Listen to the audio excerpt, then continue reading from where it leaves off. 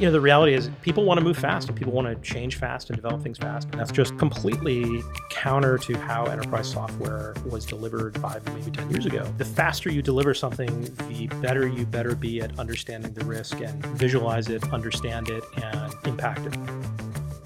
I was very lucky in that I started out with 4 engineers, probably finish out this year at about 30 people full-time on the security team. We are focused on the things that reduce harm to our customers and ensure that they can sort of have this foundational trust with us. Hi, I'm Guy Pojarny, CEO and co-founder of Sneak, and you're listening to The Secure Developer, a podcast about security for developers, covering security tools and practices you can and should adopt into your development workflow. The Secure Developer is brought to you by Heavybit, a program dedicated to helping startups take their developer products to market. For more information, visit heavybit.com. If you're interested in being a guest on this show, or if you would like to suggest a topic for us to discuss, find us on Twitter at TheSecureDev. Welcome back, everybody, to the show The Secure Developer. Today we have on the show Geoff Belknapp, the Chief Security Officer for Slack. Geoff, thanks for joining us. Yeah, thanks for having me. So there's a lot of conversations, a lot of questions that I sort of have when you think about security at Slack.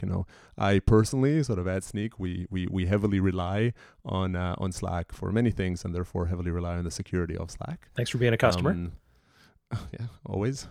Thanks for building the product. And with that, there's a lot of sort of, goodness and importance around the security of Slack as a whole. But specifically, the reason that we're sort of having this chat that I thought would be really interesting is that Slack is a very fast-growing company. It's definitely a company that moves quickly, that develops software quickly, that sort of ships software quickly. And what I'd love to sort of dig through as we have the conversation here is, chat a little bit around, how you build and how you handle security in such a sort of a termless environment. Great, yeah. Can you sort of spend a couple of minutes just sort of telling us about your background and how you sort of got to Slack and what you do there? I've been at Slack just about 2 years now. Before that, I was at Palantir for almost 6 years and worked on some really interesting, challenging data security problems there. And really, this is the second half of my career. So for about 15 years before that, I did a bunch of network engineering and telecommunications architecture work at startups and banks and telcos. So this is really the extension of me finding the magic and connecting two things together with cable and the lights blinking on either end. And that extending to, well, I guess that means bad things can happen as a result of lights blinking on either end of a cable as well. I think, my journey to Slack was really, in my career, I've really appreciated opportunities that allow me to have an impact. And certainly over the last few startups, the measure for whether that's going to be interesting to me is whether a good decision I make is just as impactful as a bad decision. And I think certainly people in security, you're not really, having an impact if a bad decision is also, contributes to a terrible outcome as well. And while nobody wants that, for somebody that really wants to have a big impact, I think you need to understand that it matters. Yeah, no, very much. I think it's one of the areas that definitely contribute. So what was was there like an aha moment that made you, see the light or the dark? I don't know how you sort of refer to the security side of things. No, I think it's something I've always been interested in, security in general. I think I was definitely one of those kids that wanted to be, I think first it was a pilot and then it was a cop or a firefighter or something like that. And I think as I grew up and matured, I was always very interested in the legal system and law and justice, and security sort of naturally played to those ideals. I think in the mid 90s when I was getting into telecommunications and was really the industry was just getting deregulated and this was taking off, the natural gravitation of somebody who's smart and likes engineering problems was, go work on that, go build the internet. And certainly I had the opportunity to work on some of the first cable internet deployments, and we built some of the first, pre-standard broadband internet networks. And that was a lot of fun. Sort of fast forward to that, nobody at the time in the 90s, nobody really thought you could abuse that. It was the time of Kevin Mitnick where, abusing a telecom network was, making free long distance phone calls and getting infamy from that. So now, when the industry and telecommunications has really matured to a point where our entire world economy is really based on top of this, and not only is that how those economies are driven, but also how entire businesses are built on top of this sort of fabric that we've added to the world. And it's really interesting to be able to contribute to how do you manage risk and how do you make sure that you can enable technological change and economic innovation, but also do that in a way that manages the risk and make sure that we're enabling that change and not enabling something negative. Yeah, for sure. Table stakes are definitely higher. Yeah, for Now, sure. the game has gone up a few notches. So you joined Slack when? How long ago? I think it was January 2016, so not quite 2 years yet. Okay, cool. And were you? Can you tell us a little bit about like the evolution of the security team at Slack? I mean, we spoke to like Sean Gordon here from New Relic, who talked about being kind of the first security hire at 140 people. In Optimizely, it was maybe like a similar story. How what was Slack's kind of trajectory around sort of size and first security hires? Yeah, I think so. When I joined Slack, I want to say we were about 300 people, which depending on sort of what kind of startup you are, that's a reasonable time to really focus on executive level leadership for security, and especially for Slack, as we try to really compete in the enterprise space that we're in with some really big names. It becomes a critical part of the business. And that was what was really interesting to me. I was very lucky in that I started out with 4 engineers, which is probably the biggest team that I've started with. Once or twice before this, when I've started security teams, it's usually 1 or 2 engineers that are on loan from some other team. And Slack had already had 4 engineers that were full-time dedicated to security. So we've built from that in not quite 2 years to, we'll probably finish out this year at about 30 people full-time on the security team, which is a full-fledged part of the engineering organization at Slack. And the idea is that we are focused on the things that reduce harm to our customers and ensure that they can sort of have this foundational trust with us, because as you said, your whole business is built on this. I'm looking across at the engineer and I'm watching him use Slack on his phone, and it's both a thrilling and sobering thing when I ride Caltrain into work every day, and I look around the car that I'm sitting in and I see people using Slack all over the place. And for me, that's certainly the first time I've worked somewhere where it's ever present that people's lives and business and this influences how they do everything. So we focused on how do we ensure that we have that, like I said, foundational trust. We have our application or platform security team. We have our operational security teams. We have our teams that are focused on incident response and management.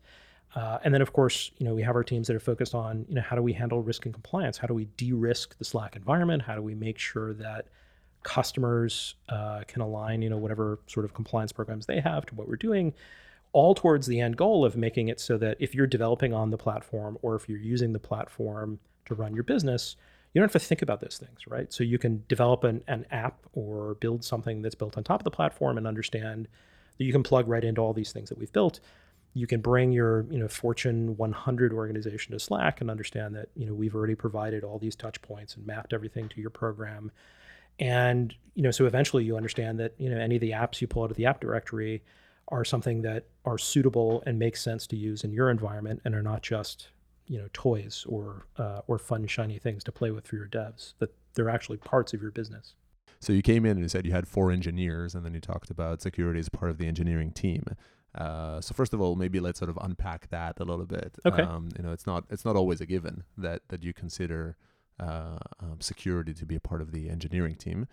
Is that the way it's structured? Like security as a whole is a part of the engineering organization? That's certainly the way it is now. I think, when you start a security program and you invite somebody in to sort of be the leader of that security program, you're never really sure exactly where that's going to go. And I think, in fact, I just had coffee with someone this morning who's looking at, hey, we're almost at the same size Slack was when they started their security program. What do you recommend we do? And there's really no one, common path that everybody can follow other than, say you start with generalists and you sort of set them to work on your highest priority problems and you build from there. So Slack, when we started the security team, I think we were part of the privacy and policy organization, which sort of flowed through the business side of the organization. Now I report directly to Cal Henderson, our CTO, and we're a full-fledged part of engineering and Mm-hmm. first-class citizen in engineering, which really, I think it helps people understand that security matters to Slack. And I feel so sort of Mm-hmm. cliche saying security is important to us and security really matters. But I think to some extent, like that's the only term I can use that describes like it matters. It matters deeply to me. It matters deeply to people at Slack. We do treat security in a first class way and make sure that the platform security teams or the application security teams are involved in reviewing new products that the product and the engineering teams are working on. They're involved in customer integration and customer engagement when we're talking to an enterprise customer who wants to bring their entire environment over to Slack. We're involved in that discussion and making sure that Mm-hmm. we understand their risk model and they understand how we address that. We're involved when it comes to talking to developers that might be developing an app or an integration for a customer or trying to build a business on top of the Slack platform, and helping them understand how to do that in the most secure way possible, how to make it the most impact, but also be able to offer products to our enterprise customers on top of the platform. So I think everywhere that we can possibly touch security in the organization, it's represented in a really positive way. And I think ultimately that should be your goal. If you really do take security seriously in your organization, and if you're building a startup or if you have an established organization, that's what you have to do, and you have to do that in a first class way. I wonder if this type of perspective, which I totally relate to, right? And I agree that one security engineering. So to me, the choice of using the term and putting the team in engineering conveys. I don't know if I'm wrongfully reading into it. A few things. One is it seems to prioritize building security systems, right? Sort of building things that are a little bit more engineered to work well, as opposed to maybe like relying on sort of manual efforts or actions. So that's maybe one. Definitely an aspect of an engineering culture. The second is it talks about building security in versus bolting on, or whatever the sort of the cliche you want to choose there. But I wonder like how much of this is a post DevOps revolution startup, right? It's an environment in which the mandate of breaking down walls between different teams, of sharing responsibility, at least in sort of the development and ops world, kind of permeates into security. Well, if you go to an organization that has 10 years more more sort of lifespan than Slack, let alone 20, 30, 40, structure is not necessarily in that aspect of it. So I think not again all positive. Just sort of wondering a little bit out loud. Do you think this is like a prerogative of an early company, or can you sort of envision a 20-year-old company having kind of the security team being led from within the engineering organization? I think to your point, I'm definitely the very fortunate beneficiary of being able to start a security program Mm-hmm. and have the ability to make some of these foundational changes to how we think about it culturally. Mm-hmm. I think and I think it really comes down to just that, right? How does your organization think about security culturally? How do they think about security? Are problems secrets? Is this are these things to discuss and analyze and really engineer solutions to, or are they things that you sort of bring up at your audit committee meeting and then never speak of again?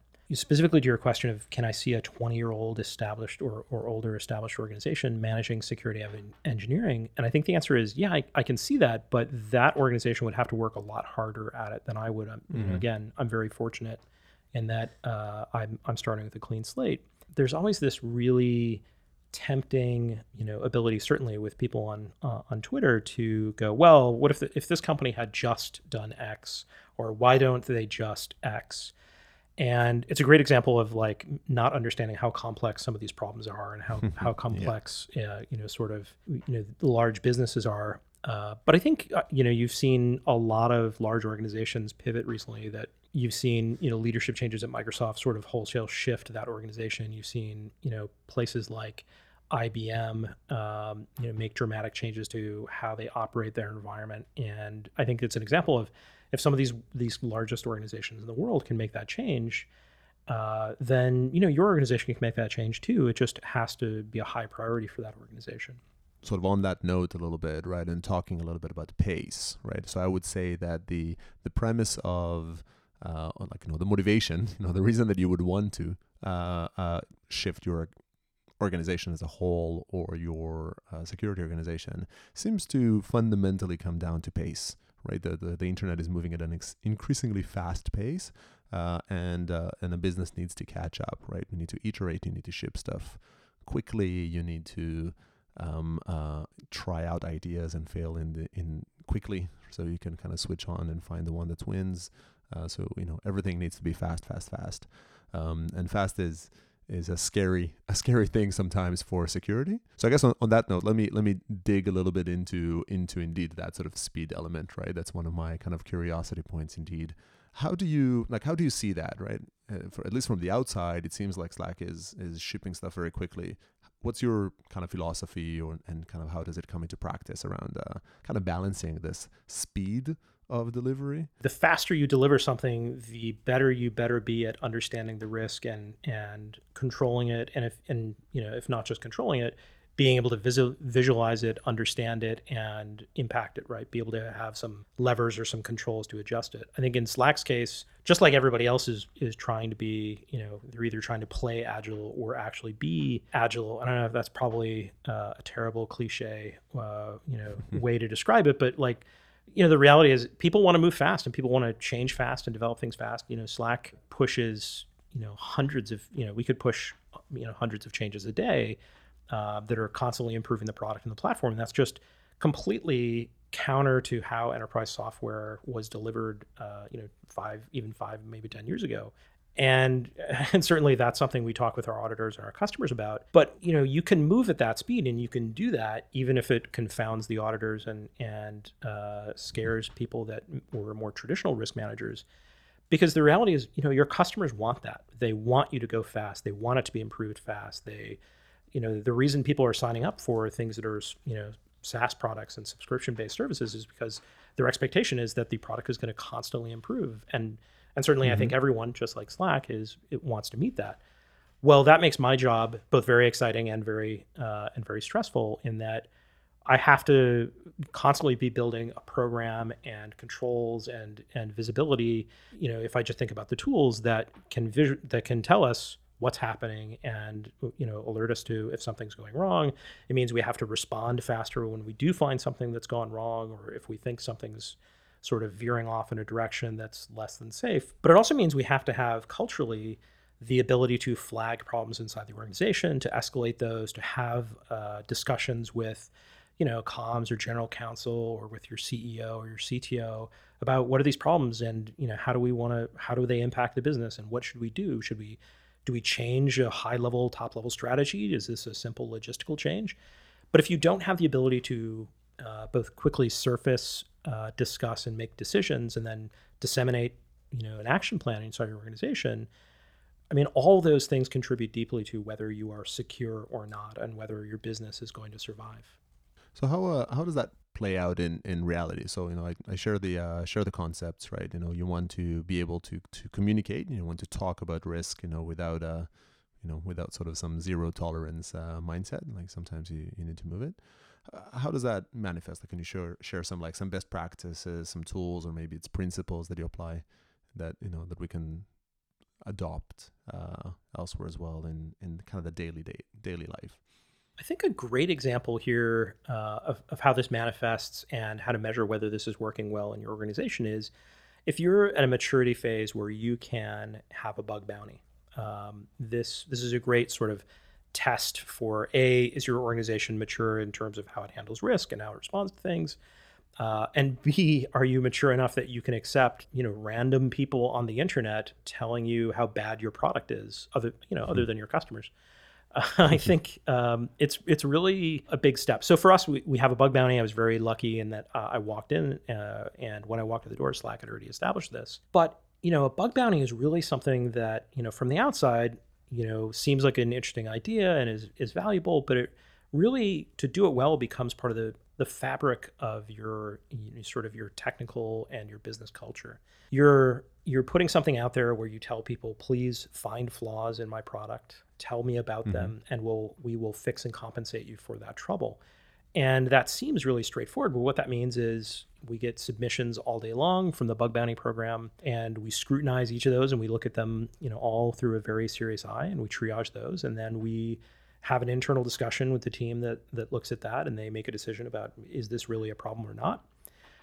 Do we need more information? And then, the stuff nobody ever sees, kicks into work, and there's a whole bunch of stuff where we file a ticket, we might go over to that product team or the product management team and try to understand, this is a problem that we've confirmed this is a problem, what priority is this? How fast do we think this needs to be fixed? Is this something that we think customer data is at risk immediately? Do we need to do all hands on deck and fix this? Is this something that can just go into the next, release cycle?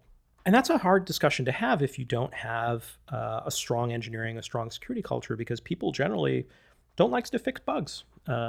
People don't like to fix bugs. I'm sure nobody listening to this podcast hates to fix bugs, but everybody else would rather sort of includes the listeners. Yeah. I think everybody else would sort of like to wait till next quarter or maybe the next release or something else that's going to make money. So it's very easy to see the friction between the need to address risk and the need to sort of drive the business forward. And your security program has to act in a credible way to represent that risk to the business and sort of get priority on that. So now we've established that there's priority there, and now we get down to fixing it, confirming it, and then you have to go out and tell that researcher, like, you know what, you were right, that's a bug. We fixed it. Can you please confirm whether it's fixed? And then you're giving that researcher permission. Like, if you want to go tell people about this bug, if you're going to write a blog post or post it on Twitter, whatever it is, you have our permission. And there are some reasonable constraints on that, but at the end of the day, you're agreeing as part of this sort of social contract that they can tell people about this flaw that they found. And you have to take a moment and sort of let that settle in, that you're agreeing to let someone tell other people about something you fucked up. Like, I don't know any other industry. I think there are very few industries where they're willing to sort of let people tell them what they're doing wrong, take that feedback very seriously, fix it, and then let people tell other people about that, right? Could you imagine being in a relationship where somebody like posts all your flaws online? Well, maybe there are relationships like that, and I'm just old-fashioned. They do exist, yeah. I think the bug bounties are an amazing thing. We have one at Sneak. From an early age, I see them as such a massive boon and advantage. You basically get a bunch of auditors of varying skills going off and testing and finding issues, and whatever it is that you pay them, it's probably nowhere near as much as you would have paid hiring those auditors in. And we love those audits, and even if people sort of submit the wrong thing, we send them swag. We send them some stickers, some magic ones that we have, and definitely successful. I like the idea. I'd never really considered it that way. I like the idea of maybe thinking about bug bounties as the transparency vehicle. I think when DevOps happened, a lot of the advantage, right? A lot of the revolution maybe came from people acknowledging failure, right? Embracing failure, internally talking about the blameless postmortems and things like that, but even externally, right? Somebody getting up on stage and talking about this massive outage they have and how they, screwed up kind of throughout multiple times, and how they handled it and how they learned from it, right? And how they're doing it better today. Didn't really think security, it's risky. It's scary to do this. It's really scary to like stand up on stage and describe your existing security process, because you feel like everybody's going to find the gaps.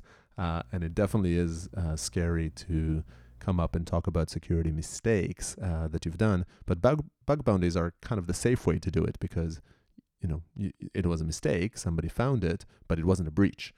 Yeah, I think it's a safe way to, for organizations to dip their toes in the waters of transparency. And I think the reality is we're not headed towards a future where there's less transparency, right? So I'm looking at a future where, people need to have more information, and consumers need more information about, what the privacy impacts of your products are, what security features you have. I'd love to see an environment we were operating in where there was like an Energy Star logo, or just like you have nutrition facts on the side of the cereal box, so people can sort of evaluate one SaaS provider versus another and go, oh, well, this one's got worse SSL or TLS certificates than this one, or this one handles my data in a different way.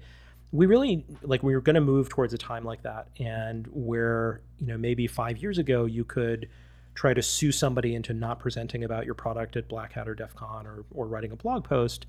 The reality is, like, you can't, and going that way and trying to keep a lid on how you're approaching these things, and how slow or fast you're fixing them is the wrong way to go. The right way to go is treat these things, give them the right priority, do a consistent job of addressing them, even if you're not fixing it as fast as someone else might like you to. As long as you're fixing it and you're doing it in a transparent way, I think what companies, especially startups, are starting to figure out is having a track record of transparently and consistently addressing these kind of security problems in general lends you towards a place where you're improving the brand, you're improving the trust you have with your customers, your prospective customers. And I think there's certainly, without getting too far into the weeds of the news, you're looking at breaches and other things happen in a way that, if you're dealing with the companies that historically have not been transparent and have not been consistent in how they handle these things, the fallout from those things is going to be much more dramatic than if people know that you've been doing the right thing, or making an honest attempt at taking security seriously all along. It makes it much less like a TV trope to just say you're taking security seriously when you're in front of Congress. No, but once again, it's sort of the high table stakes there. The so let's sort of maybe continue down this line of kind of laying blame. So I remember, I'm not sure if I'm remembering my facts correctly, but I think maybe it was when Cloud Bleed happens, or when one of the Slack team, security team, sent flowers, or some box of chocolates, or was the other way around. There was some. I seem to recall some showing some love from the sort of Slack security team to another breach, or vice versa. I think these, while I don't remember the details, these types of occasions stick to mind because they're oh so unusual in the security chatter. Typically, I mean, we just had a massive breach at Equifax. We've had massive ones before, maybe not quite that size. But definitely each time one of those happens, when there's some big breach, some big data leak, the finger pointing begins, right? It's all about laying blame, and a part of it is washing your hands, so it's not my fault. A part of it is glee, maybe just sort of being gloating, for somebody else's failure. And I find we, from kind of a perspective of maybe somebody providing security tools and talking about reducing risk, and I suspect you share this as well, that it's really hard to talk about security in a positive tone, right? To educate for security, to educate about reducing risk without having the narrative be about hyping up the risk, right? Around having this fear-induced, blame-induced environments. If you don't do this, you're going to lose your job. If you don't do this, you're going to be breached. The world will come to an end. How do we? What are your thoughts on this? How do we kind of advance on that path? I think the answer is definitely more cake. So we sent. That's always good. I think what you're thinking of is, we sent Atlassian some cake or some cookies recently at the launch of their product. I think in the past we've also sent cake or pizza when friends are having a bad day, because the reality is, even though we're all in this market and we're competing against each other, whether it be Microsoft or Atlassian or anyone else, we all rise and fall together, right? So the tide comes in and out. We all go up and down together. A breach at one cloud provider is not a cause for joyous celebration. It's a time for us to all reflect on that could have been us, and what are we doing to make sure that doesn't happen. And quite frankly, for people in my position and a lot of people on my team, do those guys need any help, right? Is there anything that we can do to help them out? Do they, if there's any information that we have, either whether it be threat intelligence or smart people that are working on a problem, quite frankly, we're often very ready to help, and I've seen that go both ways. People have reached out and offered assistance across the community, and that's one of the parts about the community I really like. The alternative to that is we also live in an environment where people are very ready to pitch their product on top of whatever this latest breach is. I think because security is very hard to sort of understand and grasp the ROI of, and understand when you should be buying versus building and what you should be buying, And there are a ton of things to buy. There's something like 1,700 different startups being covered by, by different analysts right now. All of them are in this market trying to sell a security relevant product. And, they all, there's a ton of money floating around. They all need an opportunity to market. So anytime there seems to be some sort of news about security, I get a flood of emails, as it is everybody else, I think, in the industry, about how vendor X's product would have stopped this. And it's both infuriating and it's unhelpful to the industry as a whole, because that's not what we're here to do. Quite frankly, I don't think I've ever received an email where that was true, that vendor X's product would have prevented whatever I just read about in the news. But it sort of makes it harder for our industry and our discipline and our engineering practice to be better recognized, because there's sort of this ambulance chasing. I think eventually, between M&A and just sort of the natural momentum of the market, that will settle down and this will make sense. I think it's going to take longer, and people will realize that security, cybersecurity, risk management, information security, whatever you want to call it, has to become a core part of how you operate a business. And the thing you should be spending most of your time on when you're deciding what to buy or what to build is, what are the most high priority things for your business? What's strategic? What's important? What are you spending the most amount of time on in terms of problems to solve? And then maybe those are the things to spend your money on. But otherwise, you should be, like we talked about before, you really should be building things that are directly going to enable your business to achieve its strategic outcomes. And if you're not focused on those things because you're distracted by something else that's taking all your time, that's a great thing to spend money on, to make go away, either with people or technology. But everything else you should be focused on giving you the best visibility, giving you the best ability to control or influence those outcomes. So I definitely kind of relate to the vision, right? Or sort of this, the goal, shall we say, maybe like I'm a tiny bit more pessimistic around, whether consolidation of the security market would lead us there. I feel like there's more, salesmanship or sort of fear mongering has kind of not really gone away from our culture at any point in time. But I do think that it's something that if we don't do anything about it, definitely is going to get worse, and we need to work on it, right? We need to push for it and try to incentivize it. I guess maybe that's, we kind of have time for sort of one more sort of these topics of conversations. How do you see incentives in this world, right? Because you talk about the counter example of chasing an ambulance, chasing a hack, but how do you celebrate security success? How do you reward good behavior, good achievements in security? I think the way I think about incentives is transparency helps a lot here. The economic incentives have really been misaligned for security in a long time, in that if you look at breaches historically, and I think if you look at the current breach du jour everyone's talking about, it's probably too early to tell for that one. But if you look at the numbers historically, you'll find that the cost of being breached is very short term. So especially if you're a public company, you'll find that your stock price might take a hit, at least temporarily. But the reality is, like, that will come back and people will buy their diapers or hammers or whatever it is that you sell, and things will stabilize again. And right now, the economic incentive is to scare people into buying your thing or spending money in a certain place, and it's not directly aligned with actually making things better, because people, by and large, have not spent much time studying and putting information out in a broad way about what is better and what does it take to make things better. I think there are people, somebody I'm a big fan of, Bob Lord, who talks about this in the sense of, so we all know we should eat less and exercise more. Certainly, I'm well aware of that fact personally, but occasionally you have to skip a day. You don't go to the gym, or you skip a leg day, or whatever it is, and that's fine.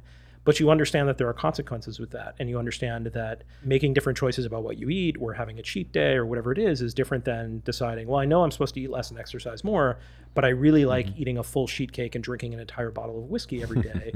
And while that sounds wonderful, you can't sustain that on a daily basis. Something bad is going to happen. The chances are probably more bad things than wonderful. So you have to sort of manage risk in a way that leads you down a path of, like, you're constantly improving. And that's not any fun. It is fun to buy the brand new APT, dark web, threat intelligence, machine learned, something or other. And the thing that you can, wrap yourself in this comfortable blanket of like, oh, good. Now all the threats will be found by whatever this thing is. But the reality is, like, the thing that makes you safer every day are the really boring things, right? Managing inventory management, managing your risk, understanding where your risk is, understanding security hygiene, right? Yeah, understanding the hygiene. And, while it's easy to say, oh, if you just keep up to date on your patches, then you'll be fine. Well, in a complex environment, understanding what is there to be patched, what the current patch state of it is, how many machines do you actually own, or VMs are you actually running at any given time, that's a really complex problem. And it has a straightforward solution. It is easy to get distracted by buying that magical silver bullet versus doing that hard hygiene work or that hard sort of self-care work. So I think, more transparency lends to, putting the incentives in the right place, because if you're being transparent, if you had to disclose sort of what your security status was, your hygiene was as part of your quarterly filings, or if the market was incentivized in a way where you had to do, like we talked about, these nutrition facts kind of label on the side of your product, you would be incentivized to make sure that you're constantly making improvements in these areas, and you'd be less excited about buying silver bullets and more focused on, making steady improvements and listening to what your consumers want, or giving, consumers what you think they need, versus just sort of trying to defend yourself against, an inevitable lawsuit. Definitely a complicated equation to have, and it's indeed fun. It's fun to build these sort of advanced APT machine learning dark web thingy as well. Yeah, and I think, and to be honest, like, I think there is a need for some of these, and many of them are valuable. There's no silver bullet. Yeah. Having the best algorithm is not going to solve any problems for you if you aren't doing any of these basic hygiene things. And it's not that the hygiene things are easy. It's just that they, if you look at sort of Maslow's hierarchy of need applied to security, you need to address some of these things first before you're spending time on self-actualization or making sentient AI. So this was fascinating. I have all sorts of other questions for you, but I think we're sort of out of time. So before we let go, I'll ask you a question I ask all of my guests here.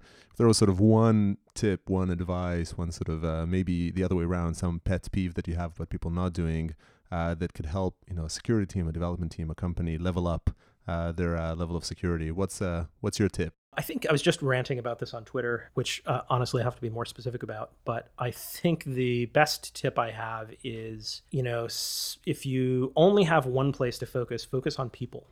Focus on the really hard, non-instantly gratifying thing of like, invest in your people, invest in hiring great people, invest in giving the people that you have hired the things that they need. You give them, listen to them, give them your time, give them your support, your trust, your respect, and they're going to do great things for you. And, putting great people on your team is going to be way better than, spending double or triple that amount of actual hard money into some security product, right? In fact, some of the security products that we have that are the best are the least expensive things we would spend money on. And I think, spending, money, but also just investing time in your people is the best thing you can do. And it's also, quite frankly, the least expensive, easiest thing you can do. Yeah, excellent tip. Definitely. If you invest in people, I think the rest will come. You will choose the right tools. You would build the right practices. Fully agreed. Well, this was super great conversation. Thanks a lot for coming. If people want to kind of keep up with your sort of inputs, want to follow on Twitter or sort of contact you some other way, can you sort of share how you can find you? You can follow me on Twitter, which is probably a terrible idea if you want to have a irrational conversation, but I'm at Geoff Belknapp on Twitter. I don't know, come work at Slack. That's the easiest way to spend a bunch of time with me. That works. Yeah. Cool. Well, thanks a lot, Geoff, for coming on the show. Thanks for having me. It was super fun. And thanks for everybody that tuned in, and join us for the next one. Thanks. That's all we have time for today. If you'd like to come on as a guest on this show, or want us to cover a specific topic, find us on Twitter at @TheSecureDev. To learn more about Heavybeat, browse to heavybeat.com. You can find this podcast and many other great ones, as well as over 100 videos about building developer tooling companies, given by top experts in the field.